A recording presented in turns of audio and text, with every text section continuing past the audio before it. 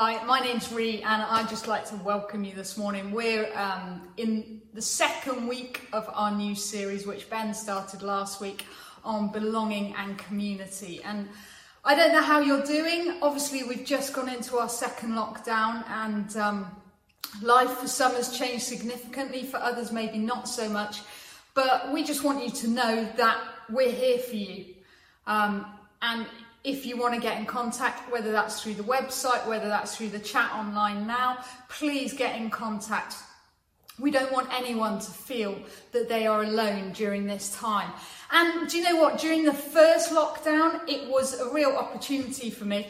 I decided after 16 years and a pandemic that it was time to join the social media party and to get on Facebook. So I signed up, sent out loads of friend requests, and I got texts back from people going, someone's taken on your personality on Facebook and they're trying to sign you up for things. And I was like, no, genuinely, it is me.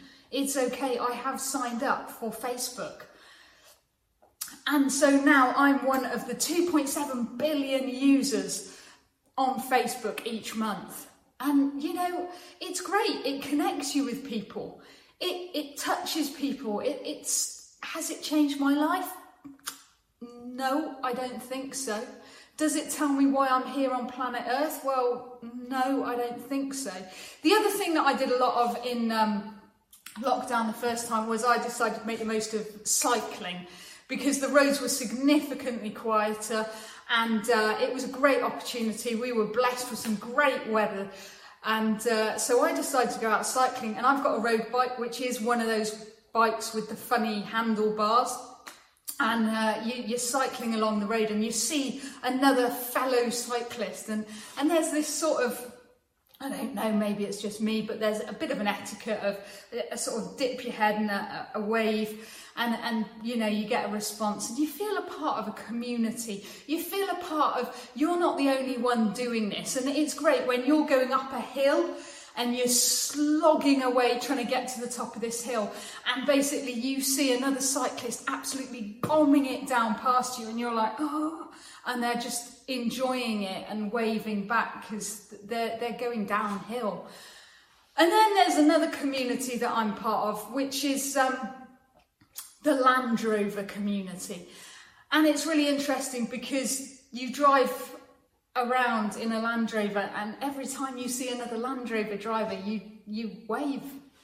And I had a friend in the car once, and they said to me, do you know that person then? And I went, no, I haven't got a clue who they are, but they're driving a Land Rover, so we all wave at each other. And it got to the point where even this summer when we were in France, we were driving along through one of the cities and there was another Land Rover, and Tim and I were having a laugh. Do you think they do it or not? So I waved and the person waved straight back. I don't know if they were just being polite or whether that is something they actually do in France, but it brought a smile to our faces. It gave us a chuckle. But have any of these groups or any of these things, activities, actually changed my life or told me why I'm here or helped me establish why I'm here? I've got to be honest and say the answer is no.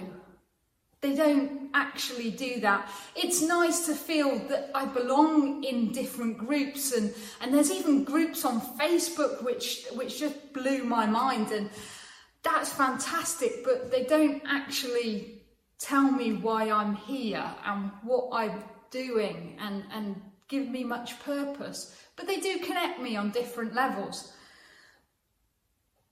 So let's look at Matthew 5, because I think here we've got some answers about why are you here? Why am I here? Why are we here? Do we belong? What should we be doing? How should we be doing life?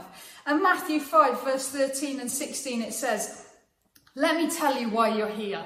It's a great start, great opening thing. Everyone wants to know why they're here. You're here to be salt seasoning that brings out the God flavours on this earth. If you lose your saltiness, how will people taste godliness? You've lost your usefulness and will end up with the garbage. Here's another way of putting it. You're here to be light, bringing out the God colours in the world. God's not a secret to be kept. We're going public with this, as public as a city on a hill. If I make you light bearers, you don't think I'm going to hide you under a bucket, do you? I'm putting you on a light stand. Now that I've put you there on a hilltop, on a light stand, shine. Keep open house. Be generous with your lives by opening up to others. You'll prompt people to open up with God, this generous Father in heaven. I love that opening. Let me tell you why you're here. Do you ever wonder why you're here? Surely you're sitting on the sofa this morning and you may just be thinking, why am I here? Why am I even watching this? Please bear with me. I want you to know this morning that you actually do belong. That's why you're here, because you belong. If we just skip back one chapter in the Bible to Matthew 4, it's about Jesus when he calls his disciples. It says, one day as Jesus was walking along the shore of the Sea of Galilee, he saw two brothers, Simon, also called Peter, and Andrew, throwing a net into the water, for they fished for a living. Jesus called out to them, come follow me, and I will show you how to fish for people. And they left their nets at once and followed him. A little further along the shore, he saw another two brothers, and James and John, sitting in a boat with their father Zebedee, repairing their nets, and he called them to come. They immediately followed him, leaving their boat and their father behind. You see, Jesus called these men out of a place of complete obscurity to a place of complete belonging. You're sat on your sofa this morning, you're sat in a chair, you may be watching this on your phone, on your tablet, on your TV, on your laptop. You're called to belong. You don't belong just simply to a job. These guys were fishermen, but they weren't called to their job. They were called to belong. They were called not just to their families, but to belong to Jesus. You're called to belong to Jesus. He's calling you. It's up to you whether you choose to respond or not. It's completely your choice. He's that much of a gentleman. You see, and the other thing, before we get on to working out why we're here, you do belong. So we've established that you should be here. But also, I want you to know this morning that you are blessed. Because after he's called his disciples, he actually tells people, not just one or two, but many people, that they are blessed. And you read in what's known as the Beatitudes in the beginning of Matthew, it says you're blessed when you're at the end of your rope. You're blessed when you feel you've lost what is most dear to you. You're blessed when you're content with being just the way you are. You're blessed when you've worked up a good appetite for God. You're blessed when you care. You're blessed when your heart and mind are right. You're blessed when you show people how to cooperate. You're blessed every time people put you down. And then it concludes. He says, you can be glad when that happens. Give a cheer even. For though they don't like it, I do. And all heaven applauds, and know that you are in good company. My prophets and witnesses have always gotten into this kind of trouble.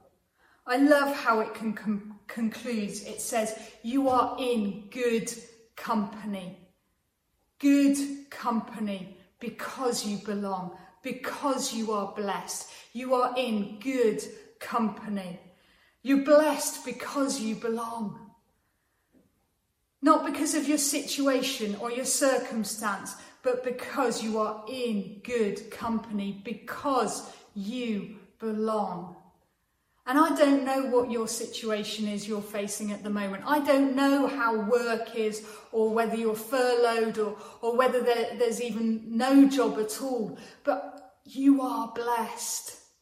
It's so hard sometimes to see it, but take the time, dig deep and find one thing. It doesn't matter how small it is. I know that in times in my life when I've been struggling, when things haven't seemed to go the way that I'd hoped or I dreamed of, I have to choose to seek the things that I have been blessed with.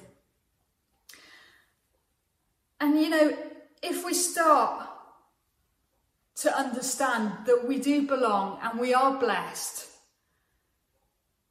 God wants you to know that in spite of the situation, in spite of the current lockdown, you are blessed and you do belong. But how do we share that with others? How do we let others know that they're blessed and they belong? How do we move forward in that when we've got so many restrictions? When there are so many things that we can't do, that actually sometimes we focus more on what we can't do than actually what we can do.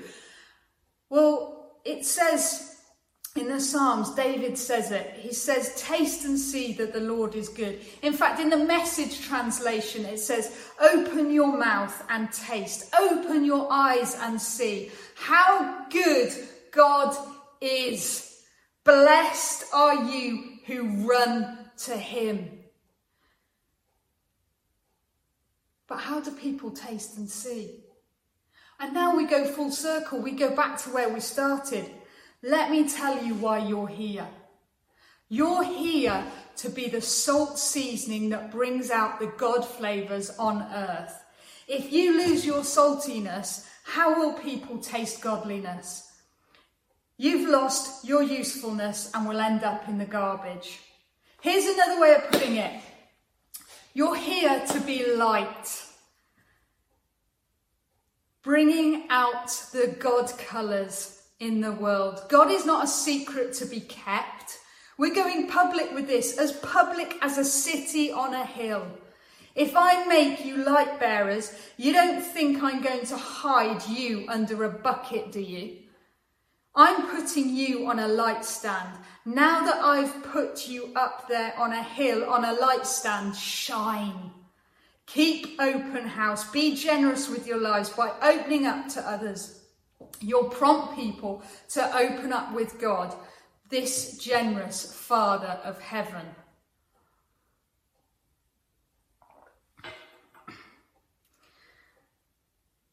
And you know what? I read this and I think it's so interesting how these things are put together and communicated. Because the first thing we're told to do is to taste. The first thing is about salt. And then the second thing is about light. So in our house we have 4 children and they range in ages from 11 down to 3.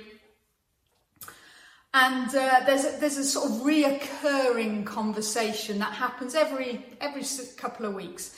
And it's around courgettes.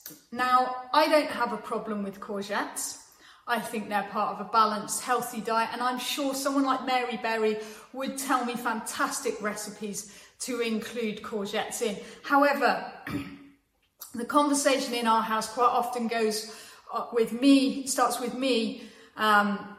Well, it normally actually starts with the kids discovering that we've got courgettes in part of the tea, and then there being multiple complaints. So then it starts with me going, no, don't worry about it, just eat them, they're good for you, they taste nice, just eat them up. And the response I normally get from a couple of the children is, but mummy, you don't know what I taste. And do you know what? My kids are right. Don't tell them, please. But actually, I don't know what they taste. I know what I taste. I know what I like. I know what tastes, I find pleasant, but I don't actually know what tastes they find nice. You see, taste is so individual and so internal that none of us can really comment. You see, we only ever see the outworking of taste, don't we? We see the grimace of trying to, force a courgette down and try to do it as quickly as possible so you don't taste it. Or we see the smile of delight when they realise that actually it's Nutella in their sandwiches. And you see the joy on someone's face when they realise actually they do like what they're eating and it is nice. But taste is so internal. It's almost private. It's almost that, no, I can't even explain it to anyone else because tasting is just so mine. You see, I'm more of a savoury person than a sweet person. I love a bag of crisps. And I'm quite happy, you know, peanuts, crisps, I'll go with that. And I remember quite vividly as a child when we used to go and visit my grandparents. You know, it's always exciting. They always seem to have better food than you have in your own house. And we'd go down and we'd raid the cupboards and we'd find the crisps in their house. And there was only ever one sort of crisp in their house. And I don't know if they make these crisps anymore, but it was the salt and shake crisps. Now these come basically in a small bag, not like a grab bag, in a small bag. And they're in essence plain crisps. Now you have to rummage around in the bag, and in that bag you find a little blue sachet, a navy blue sachet that's filled with salt. You used to rip the top off it, pour the salt in the bag, shake it around, and hey presto, ready salted crisps. I mean, it is truly groundbreaking if you think about it. It's such a marketing ploy, I'm sure. But as a kid, it was so exciting to add your own flavour to what was otherwise a completely bland and boring crisp. And you know what? That's what our conversations need to be like. That's how our lives need to be lived. We need to coat everything, rip that blue bag open and pour it over every aspect of our lives. We need to be sharing that in every way possible. In Colossians 4 verse 6 it says, "Let your conversations be always full of grace, seasoned with salt, so that you may know how to answer everyone." So how do we love others? How do we be the salt in the situation to bring out God flavours? It's grace. It's that simple. It's grace.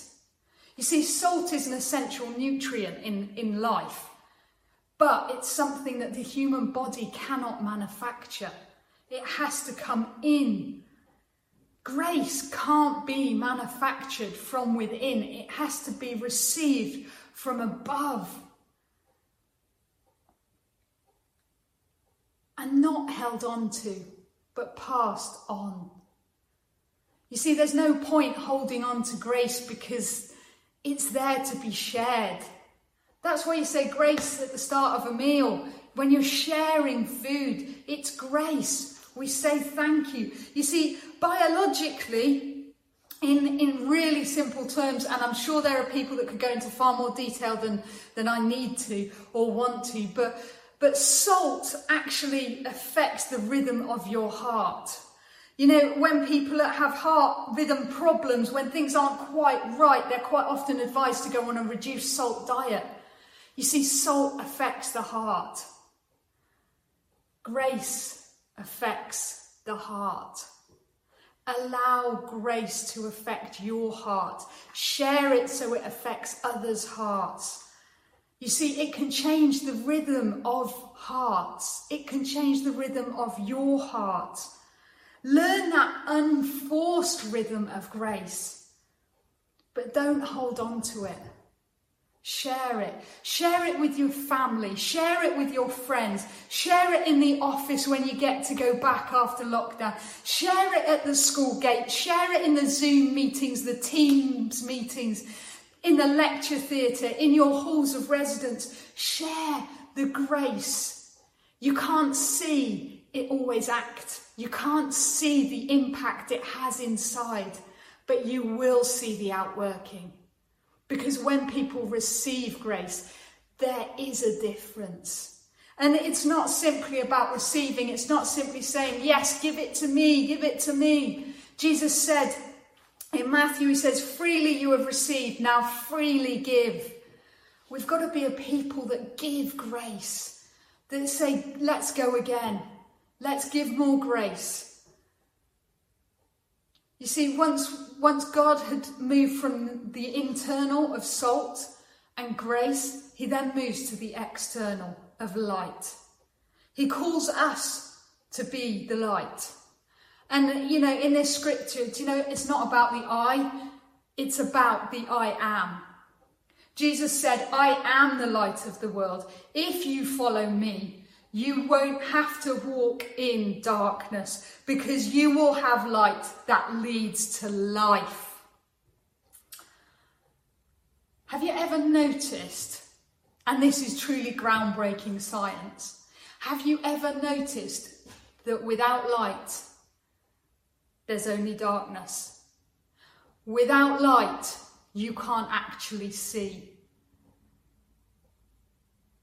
How often do we walk around with our eyes closed or our hands covering up so we can't see anything? You see, we're not called to bury the light, we're called to bear the light. And any parent, I'm sure, will tell you, well, in my experience, burying light takes so much effort that it's never truly effective. You see, burying light, blackout curtains,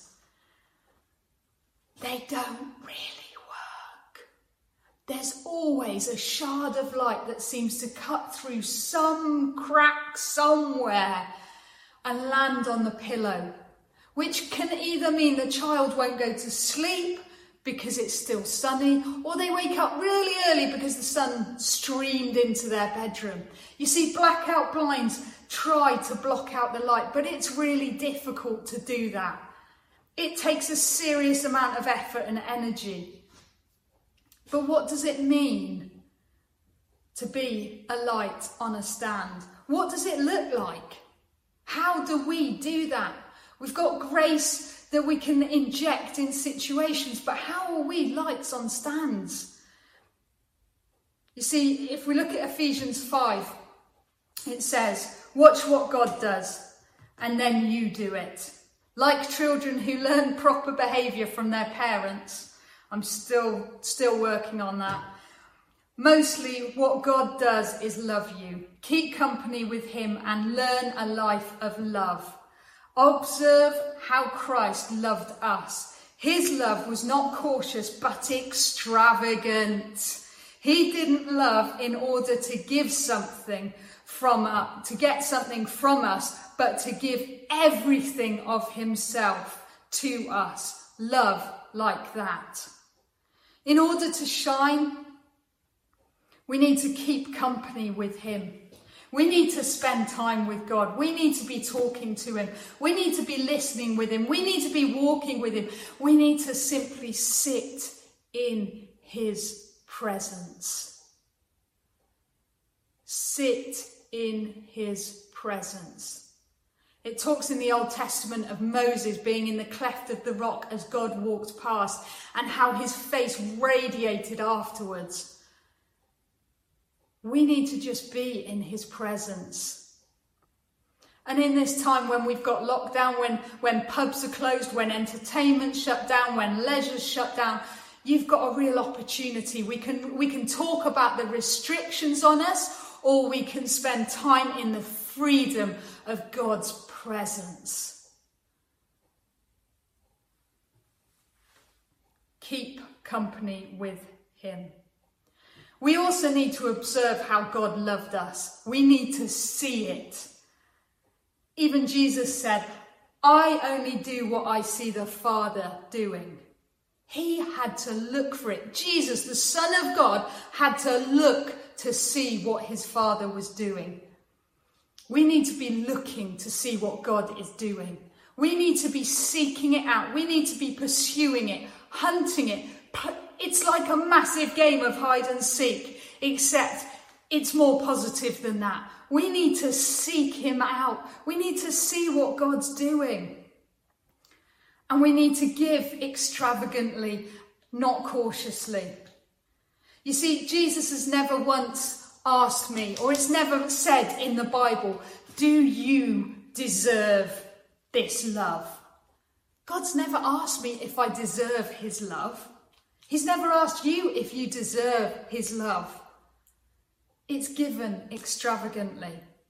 We need people not to seek the deserving, but that seek the will of God to love others, to love extravagantly. We need to be a people who love extravagantly.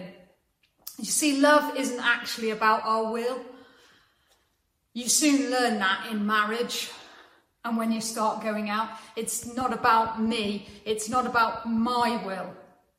You see, when we love God, it becomes about his will. And we line up to that. So much so that the light of the world was raised on a hill so that all could see and all could be set free.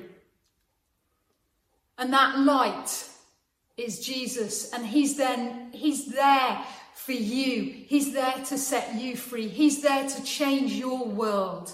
He's there to be shared with others so their world can be changed.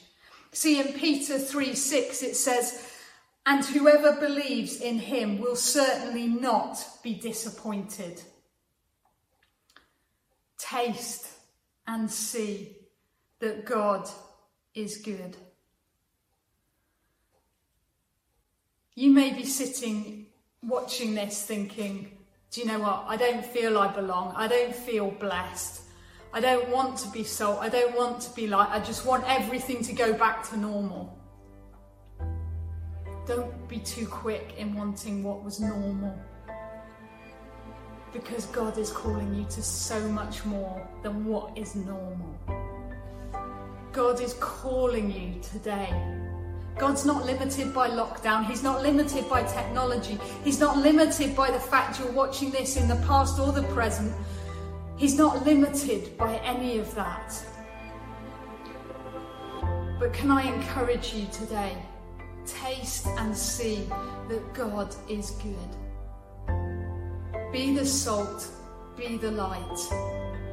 Go again, go deeper with God. If this is your first time of hearing this and you're thinking, I don't know who this Jesus is, I don't know what he's done, please connect with us. Put something in the comments. There's stuff on the website that you can links you can click. There are people that are willing to explain it and to walk with you and journey with you. Don't miss this opportunity. God doesn't want you to miss any opportunities because he's standing there waiting for you. And for those of you that maybe think, yeah, I know this, I know God's good, we'll just keep going. Well, keep going, but actually go further. Don't plod, go deeper. Go deeper with God today. There's more taste to have. There's more to be seen of God. Don't shy away from it. Don't settle for where you're at, but pick up your stuff and move forward with God today. Because I guarantee if we each do this, our communities will be changed. Our love and our hearts will enlarge. Can I just pray for you before we go? Father God, I thank you that you are above all things. And Lord, I pray that today that we may each choose to taste and see that you are good, that you are more than enough for us, that you are a God of extravagance, a God of abundance. And Lord, I thank you for that. And I pray a blessing over each person that's watching this today, Father God. I pray that you will bless them in their weeks ahead, that as we continue in this time of uncertainty, that we will fix our eyes on you, that we will fix our eyes on that hope that is unswerving and unchanging, Lord. We thank you that we can look to you. And God, we're sorry for when we make a mess of things. We're sorry for when we screw up. Lord, I thank you that you sent your Son to die for us on a cross so that we may be set free and forgiven. In Jesus' name, amen.